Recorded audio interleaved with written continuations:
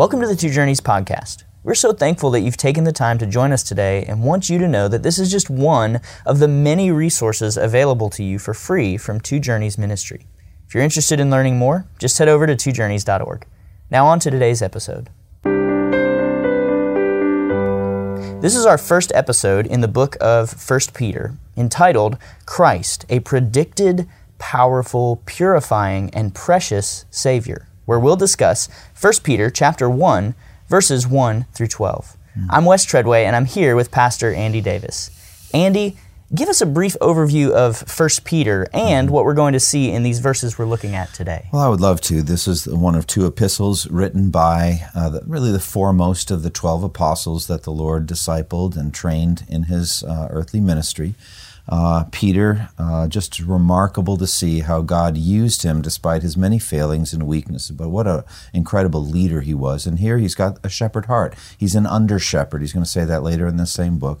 And he has a tremendous care for the suffering people of God. So this is a book written to people who are being persecuted, people who are struggling and suffering. And the primary message is to focus on Christ, to understand this Jesus whom we have not seen but we love, who was predicted in the prophecies, and who will be with them through all of their trials, and that they would understand that their trials have worth and value in finishing their salvation. So throughout the book, we're going to see Peter writing to different ones, such as slaves with harsh masters, perhaps wives with unbelieving husbands, and just people in general being persecuted by the surrounding world. Peter has a word of encouragement to all of them. Well, for the sake of our time today, I'm going to go ahead and read 1 Peter 1 through 12. Peter, an apostle of Jesus Christ, to those who are elect exiles of the dispersion in Pontus, Galatia, Cappadocia, Asia, and Bithynia, according to the foreknowledge of God the Father, in the sanctification of the Spirit, for obedience to Jesus Christ, and for sprinkling with His blood. May grace and peace be multiplied to you. Blessed be the God and Father of our Lord Jesus Christ. According to His great mercy, He has caused us to be born again to a living hope, through the resurrection of Jesus Christ from the dead, to an inheritance that is imperishable, undefiled, and unfading, kept in heaven for you, who, by God's power, are being guarded through faith for a salvation ready to be revealed in the last time.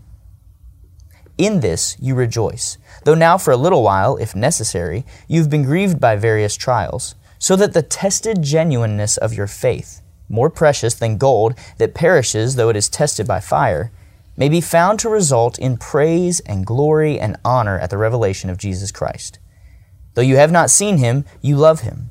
Though you do not now see Him, you believe in Him and rejoice with joy that is inexpressible and filled with glory, obtaining the outcome of your faith, the salvation of your souls.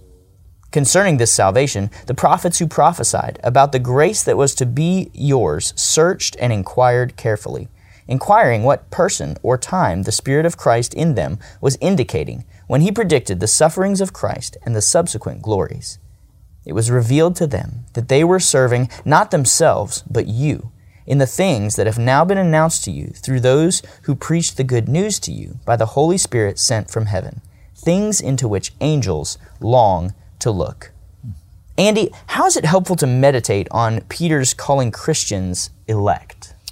Well, it is vital for us to understand the eternal purposes of God, that from before the foundation of the world, Paul tells us in Ephesians, God chose us to be holy and blameless in His sight. We are chosen people. That's what election is about, God's choosing.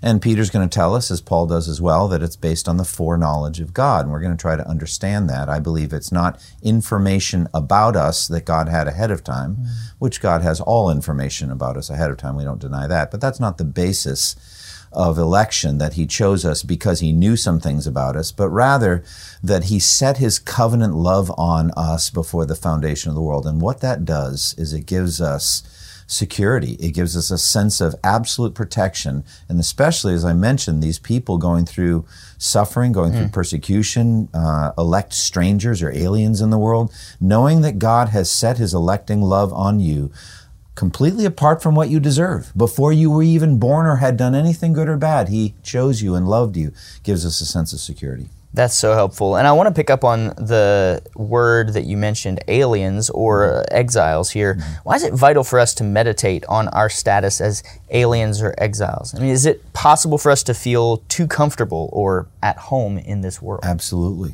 I think it's a great temptation, especially we who are in the West, and we're used to a certain level of affluence, a certain level of ease in the world. We look on problems with our bodies and with our circumstances as something to be solved, and they frequently are solved by giving time, energy, and money to them. We can change the climate. We can set the thermostat so that the temperature is just how we like. Actually, my car that I'm driving now has heated seats. I can actually, and it's got a kind of a dimmer switch on the heating, or whatever. I can get the heating just right, and that's just that climate-controlled approach, and we can become very comfortable here. But most of God's people throughout the world have had a very harsh life. They've been persecuted and not been welcomed by the surrounding culture or the prevailing religion of their land or the prevailing government. They have known that they were in great distress. And so I think it's harmful for us spiritually to think that we should learn to be comfortable here, that this world is our home. It isn't. This world is much more like a corridor through which we are passing to get to something else. And so what we do as we pass through matters greatly, but our circumstances don't matter much. Imagine if you were with a friend in a nice hotel, and you're walking down a carpeted corridor, and your friend has a pretty expensive oil painting that he bought and he brought to the hotel, and halfway down the corridor he stops and puts nails in the wall and starts hanging up this framed painting. You're like, what are you doing? First of all, it's not your wall, it's a hotel. They're probably going to be upset. Second of all, we are just passing through. You don't need to make the hallway better. And so I think for us to meditate on being aliens and strangers in this world is vital. Absolutely. Now, how are God's elect dispersed throughout the world? Well, God, in His wisdom, in His sovereignty, has controlled the geographical spread of His elect people.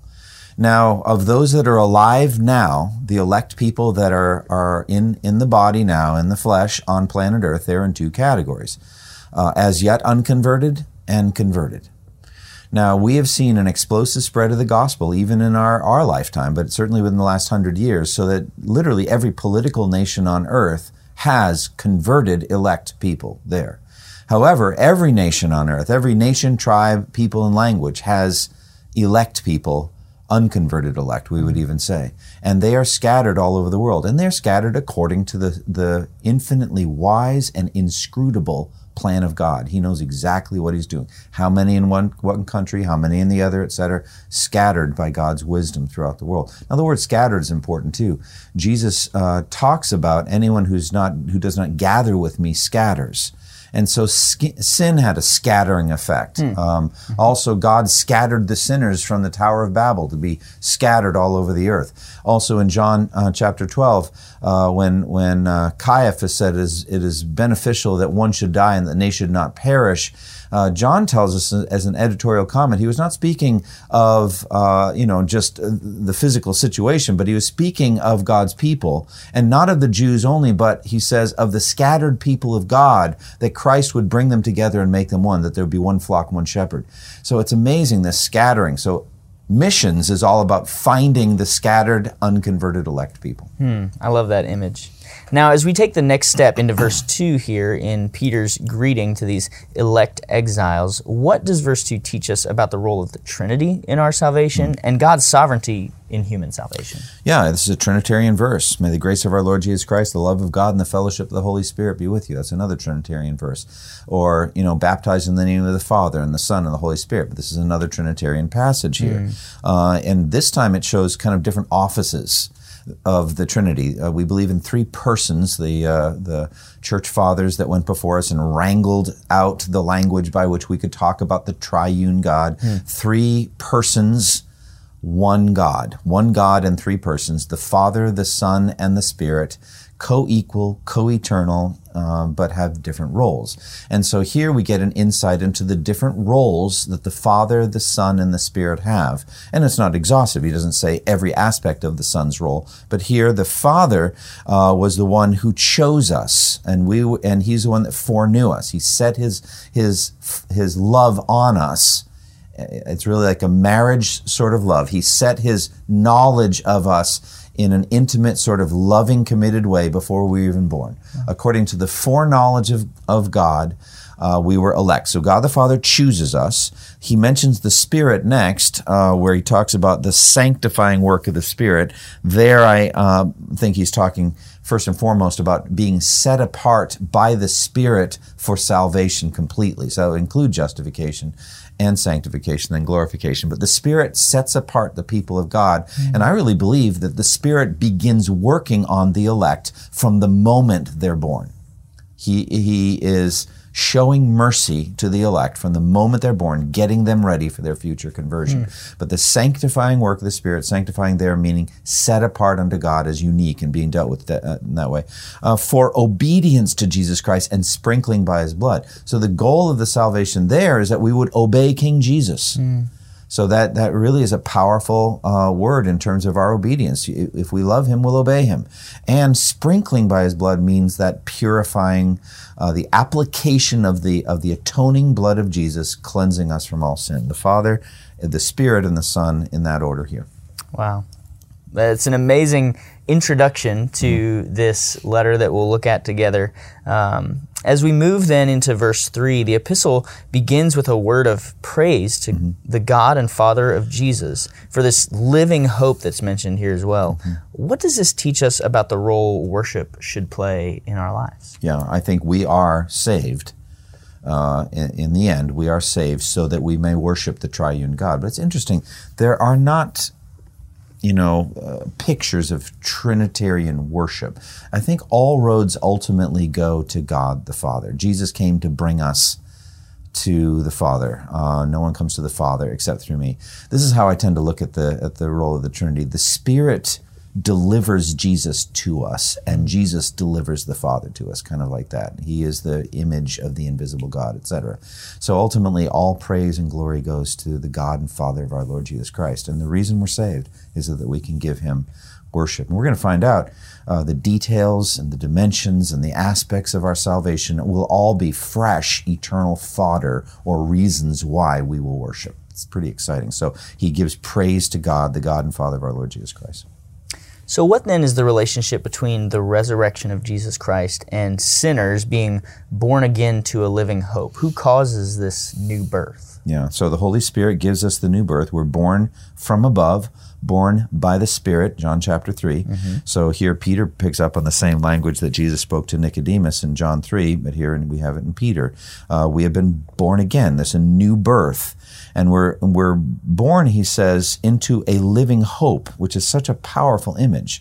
The living hope. What is hope but a feeling, a sense in the heart, in the mind, that the future is bright?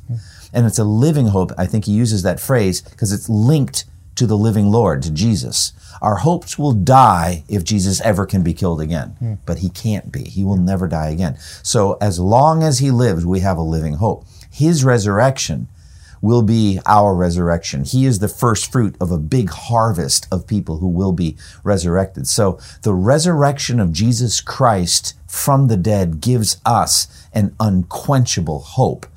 Therefore, that one of the greatest anomalies there could ever be would be a despondent or despairing or hopeless Christian. That doesn't make any sense. We should be filled with good hope because of the resurrection of Jesus Christ from the dead.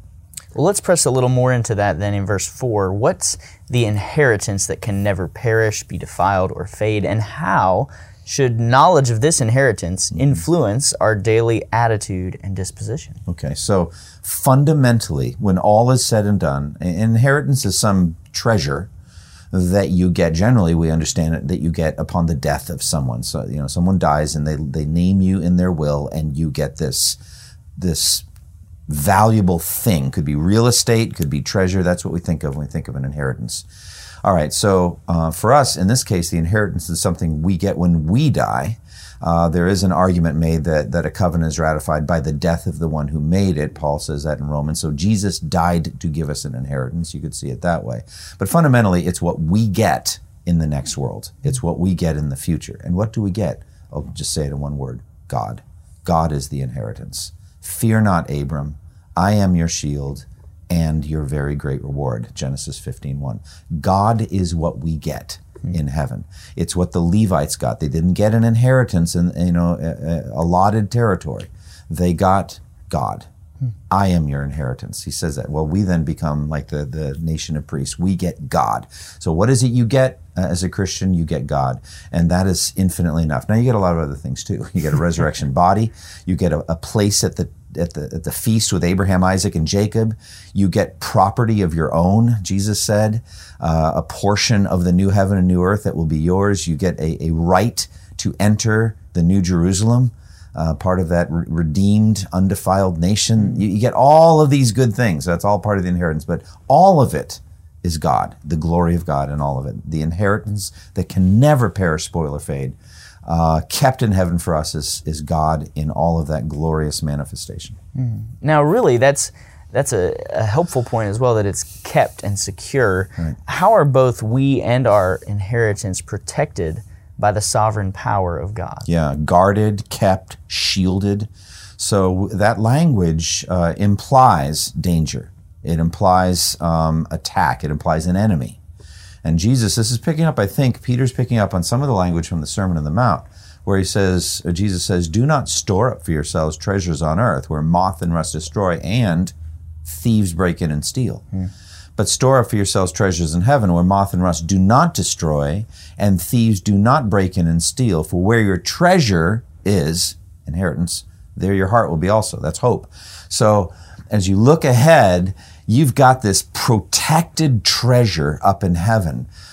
He says, now in the context there, he's talking about our good works. We can store up treasure. We can accumulate through doing good works glorious treasure, which all, like I said, all roads lead to God. So we get more and more of God by serving him in this world.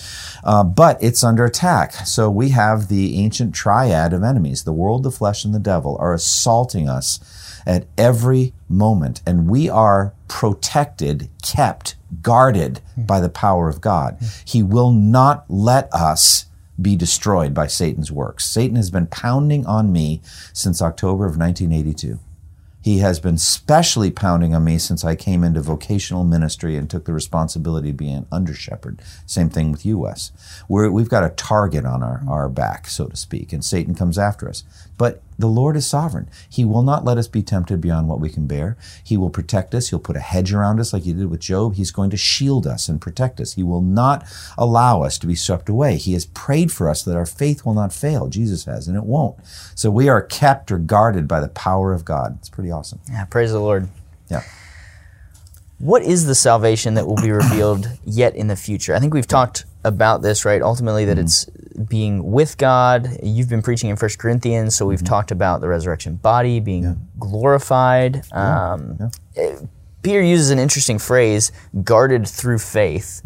What is this salvation, and in what way is it guarded through faith? What does that mean? Okay, so we definitely need to see a time orientation of our salvation.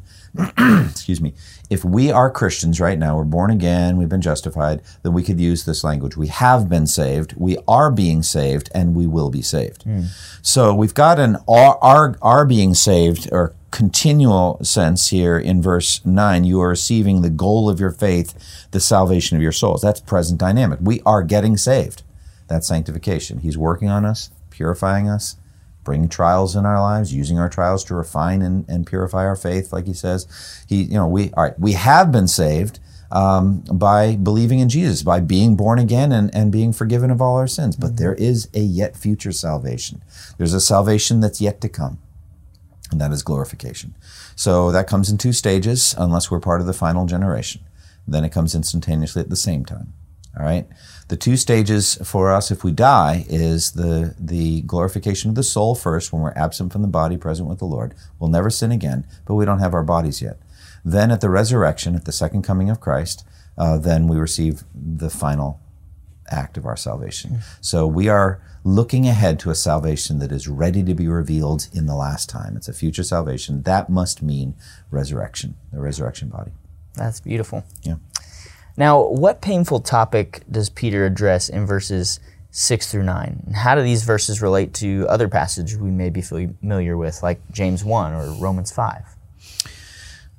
You know, I wasn't listening to you a second ago because I just realized I didn't answer your question about how are we kept or shielded by faith. Sure. Okay, let me say that real quickly. You can answer that first, and then we'll... All right, and then because you have to say it again. So I was like, oh man, I missed that question. All right, how are we shielded by faith?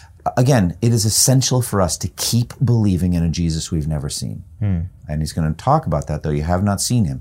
Faith is the assurance of things hoped for, the conviction of things not seen. We need to keep believing in Jesus while we live in this world. That's why Jesus says to Peter, I alluded to it a moment ago, but Simon, Simon, Satan has demanded to sift all of you, plural, like wheat. That includes us. But I prayed for you, Simon, in particular, because you're about to have the hardest night of your life. You are going to be assaulted by the devil. But I've prayed for you, Simon, that your faith will not fail. And when you have turned back, repented from your sin that you're about to commit, strengthen your brothers. So Jesus, is at the right hand of God, Hebrews 7:25, and is constantly living to intercede for us. To what end? That our faith won't fail. We are being shielded or kept by our faith. And therefore our faith must not fail. We must continue believing in Jesus. That's our protection. And it's like a force field, like the old Star Trek force field that went around the whole ship, the Enterprise or whatever. You know, it's a force field that protects us from being mortally wounded in our souls. Our faith shields us. So, all right, what was the next question? All right. That's really helpful for us as we think about faith and why that's so vital for us as we look ahead to that inheritance that's secure. What painful topic then does Peter address in verses 6 through 9, and how do these verses relate to James 1 and Romans 5? Grief and various kinds of trials. That's the painful topic. The afflictions, the sorrows, the sufferings of Christians in this world. It's the great unanswered question. It was Job's question. Why is this happening to me? So in Job's case, it was the loss of everything earthly that he put any value on at all, except his wife. So, you know, you're talking about 10 children. We're talking about all of his material possessions. You're talking about his health, everything. Those are afflictions. Very, very few of us have that level of suffering to go through. Paul had all manner and levels of afflictions and sorrows and imprisonments and riots and people hating him and swearing to never eat again until they had assassinated him and things like that. That's afflictions. Most of us have lesser afflictions, but it could be just stuff common to all people, namely, our physical maladies and aging and pains or accidents, car accidents, things that happen. But then there's special trials that Christians go through, such as temptations, wrestling with sin, and the difficulties of being witnesses as we try to share our faith and people persecute us. So these are the afflictions. So the painful trials, that's the question. Why is this happening to me? And Peter addresses that. Yeah. So what then is the specific purpose? You know, why would we go through various fiery trials? And Peter talks here also about just the value of faith in the midst of that. But what exactly is the specific purpose of these various fiery trials? Well, you know, it's interesting. I have a little different translation of verse 6 than you do. Why don't you read verse 6? Because I like your translation a little better than mine. So verse 6 says, "In this you rejoice, though now for a little while, if necessary, you've been grieved by various trials." That phrase is not in my translation, the if necessary. Well, guess what? It's necessary. Because everybody goes through trials. Right. And the reason is, and this, let me tell you, I remember memorizing this. I did extended memorization of Scripture in 1 Peter years ago. It was shortly after my marriage. I'll never forget this. And I had a job that meshed perfectly with my seminary training. It was a great job. I had a Christian boss. And we had Bible studies, and the schedule was flexible for my MDiv and all this. It all worked out well. When I got back from my honeymoon, my boss was still in place, but he was now reporting to a new boss, a new head of or director of engineering. That man was one of the most aggressive anti-Christians I ever worked with in my 10 years of secular employment. He was extremely hostile to me personally, to the Bible studies we did, to my special schedule. And he basically said, you have to work the same hours as all the other engineers or you can't be here. And the owner of the company let him lay down that law. So I had to basically quit my job. It put my wife and I into immediate financial crisis. I had to choose between that and my seminary training, but I already decided I was preparing to be a pastor. And it was very, very painful. And it wasn't just that it was done, it was how it was done. It was how miserable this individual was toward me. It was very mean. And I was memorizing this very chapter. And verse 7 was incredibly encouraging to me. The purpose. These trials have come so that. I was arrested by the so that. It's not mindless. It's not purposeless. It's specifically crafted and chosen by your Heavenly Father. Yeah. He is a sculptor carving at your soul with a skillful hammer and chisel stroke. And yes, it hurts. He knows it hurts. He doesn't want to hurt you. It's not his goal. But there is a purpose for the specific trials you go through and how long you must endure them. Another image I have is of baking cookies. My wife is an excellent baker. You know, she'll bake cookies or she'll bake muffins, and she'll pull them out, like muffins in particular, and stick a toothpick in them and pull out the toothpick. And if it comes out with wet batter, guess what? Going back in. And so we'll be in that 350-degree oven for as many minutes as is needed to get the job done. And so we have to have this so that our faith, which is of greater worth than gold, which perishes even though refined by fire, may be proved genuine. You're genuinely born again and may be purified by the trials. That's the purpose. What does verse 8 teach us about our relationship with the invisible Christ, and how does this relate to the joy that Peter describes here? Jesus, though you have not seen him, you love him. It's very much like, Jesus said to Thomas, because you have seen me, you have believed. Blessed are they who have not seen and yet have believed. And so, though we have not seen him, that's the Holy Spirit's work. Isn't that incredible? We are in that blessed group that Jesus talked about with Thomas. Blessed are they who have not seen Jesus and yet have believed. Peter's writing to those same people. Category. He's saying you're aliens and strangers scattered throughout Pontus, Galatia, Cappadocia, Asia, and Bithynia, now all over the world, who have never seen Jesus. And yet, we believe in him. Though you have not seen him, you love him. Now, that melts me. Yeah, I do. Why do you love Jesus? Well, I love him for who he is. Well, how do you know who he is? I read about it in the Gospels. And in Scripture, I read about him. And I love him, and I love what he did for me, that he died for me.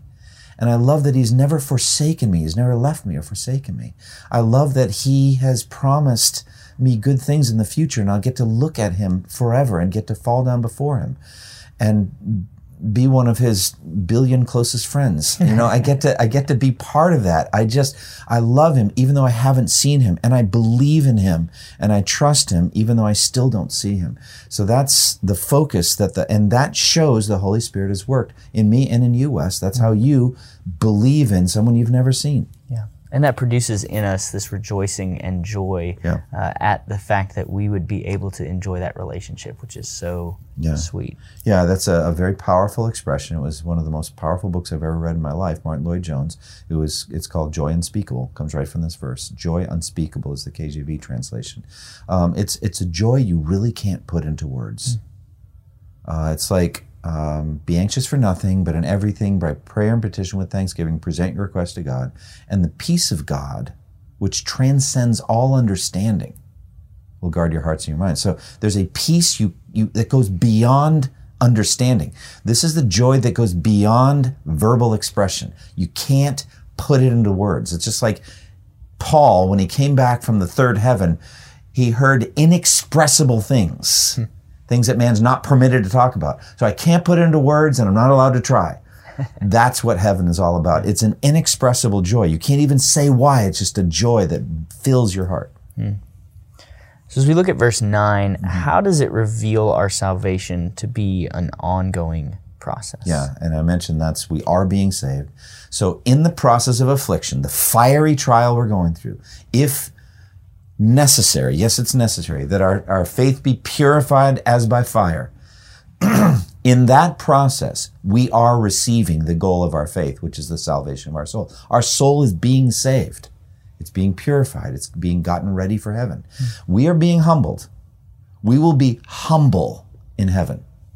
Think about that. We're going to be perfectly humble. Let him who boasts, boast in the Lord. We're going to boast in the Lord in heaven. And so we are receiving a purification of our souls, a fittedness and a readiness for heaven because of these trials we're going through. Now, Peter rounds out this opening section here, talking about the gospel being predicted clearly by the prophets. Yes. What do verses 10 through 12 teach us about these Old Testament prophets and the scriptures that they wrote? Okay, so the prophets knew aspects of our salvation. Peter calls it the grace that was to come to you. So the grace of our salvation. They knew about it in part, and they wanted to know more. It says, in my translation, they searched intently with the greatest care. They're trying to find out more details. What are they trying to find out? The time and circumstances to which the Spirit of Christ in them was pointing. So they want to know more details. Well, when's that going to be? How's it going to be? Tell me more. I want to know more. And they want to know more about these two categories, the sufferings of Christ and the subsequent glories. By the way, that's a great two-part outline of Psalm 22, which begins, my God, why have you forsaken me? Talks about they have pierced my hands and my feet. He's surrounded by bulls. They're ravenous lions, whatever. And then suddenly I will praise you among my brothers to the ends of the earth. It suddenly changes the entire mood and celebrates and rejoices. So you got the cross and then heaven in Psalm 22. It's a great two-part outline of Psalm 22. The sufferings of Christ and the subsequent glories. And what is that? His own resurrection, his ascension to the right hand of God, exalted above every power in heaven and earth and under the earth, all of the angels worshiping him, and then a steady stream in every generation of redeemed, elect people saved by the power of God, falling down before that same throne, subsequent glories. That's how awesome that is. I'm getting excited. That's amazing. Isn't that good? It's awesome. So anyway, the prophets wanted to know more about that. The Spirit of Christ was in them back then. We're talking about Isaiah, Jeremiah, David when he wrote Psalm 22, all of these Old Testament prophets, but especially Daniel, more than anyone else. Why? Because Daniel, more than any other prophet, asked about the visions and were told, don't worry about it. He, at the end, read about it in Daniel 12 and then earlier other times, he says, I don't get it. He says, seal it up for it concerns a subsequent time. I'd like to know more. You don't need to know more. It was revealed to them that they weren't serving themselves, but you, future generations. So you, Daniel, finish up your job here and die and go to heaven, and you'll go into your glory. Other people will read your scroll and they'll understand more. Abomination of desolation, the Son of Man vision, all of that, they'll get it. But you just write it down. So here's the thing. We talk about author's original intent with the prophecies. They didn't know what they were writing about. There are some things they just could not have understood. When Isaiah wrote in Isaiah 53 about the suffering servant and all that, Isaiah didn't fully understand what he was writing about. Isaiah's original intent doesn't matter. What's the Holy Spirit's original intent? The Spirit of Christ in them was pointing ahead to the sufferings of Christ and the subsequent glories when he wrote Isaiah 53.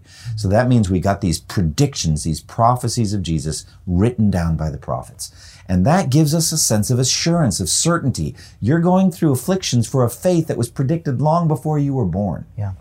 Well, and the power that's promised that we have now with the Holy Spirit to guide us into all truth. You know, when you talk about the Holy Spirit's intent in what was written down, that same Spirit, by God's grace, He dwells within us and now guides us into truth so we can understand and see those connections you're talking about. So the Spirit is mentioned twice. The Spirit of Christ was in the prophets, and then the Spirit of Christ was in the evangelists, the ones who spoke to you, apostles perhaps at that early stage, but messengers, the ones who came. The Spirit of Christ wrote it, and then the Spirit of Christ was in the evangelists that brought it to you and said, hey, look at this, read this, etc. The Spirit's all over your salvation. That's why I say we cannot worship Him highly enough.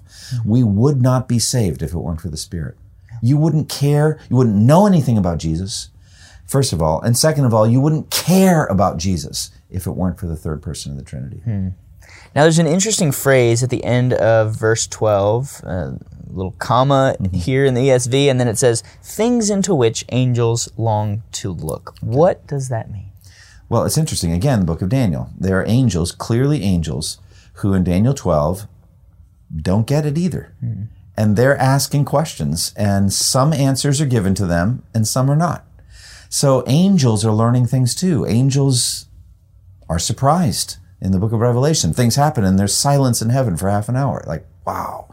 And, so they're tracking along with. They don't know everything. They're not omniscient. God alone is omniscient. The angels don't even know. And so they're longing to look in these things. And so when things happen, they erupt in excitement. When the Son of God is born into the world by the Virgin Mary, they let all God's angels worship him. They're like, yeah, hallelujah. They're praising God. It's awesome. Well, Andy, thanks for walking through these first 12 verses with us. I'm excited for what's ahead in the rest of 1 Peter. What final thoughts do you have for us on this passage? Well, this may be speaking directly to you. Maybe that you're going through, dear listener, afflictions and trials, and you don't know why.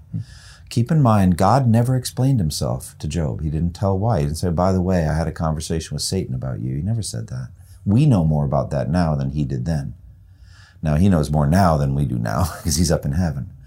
But the fact is, God doesn't explain himself. He just says, trust me. I know what I'm doing, and I'm refining your faith. I'm refining your soul. I'm saving your soul.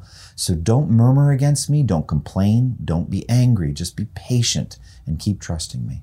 May we learn to trust him more and more. This has been episode 1 in the book of 1 Peter. We want to invite you to join us next time for episode 2 entitled, You Shall Be Holy, for I Am Holy, where we'll discuss 1 Peter chapter 1, verses 13 through 25. Thank you for listening to the Two Journeys podcast, and may the grace of our Lord Jesus Christ be with you all. Thank you for listening to this resource from twojourneys.org. Feel free to use and share this content to spread the knowledge of God and build his kingdom. Only we ask that you do so for non-commercial purposes and in accordance with the copyright policy found at twojourneys.org. Two Journeys exists to help Christians make progress in the two journeys of the Christian life, the internal journey of sanctification and the external journey of gospel advancement. We do this by exporting biblical teaching for the good of Christ's church and for the glory of God.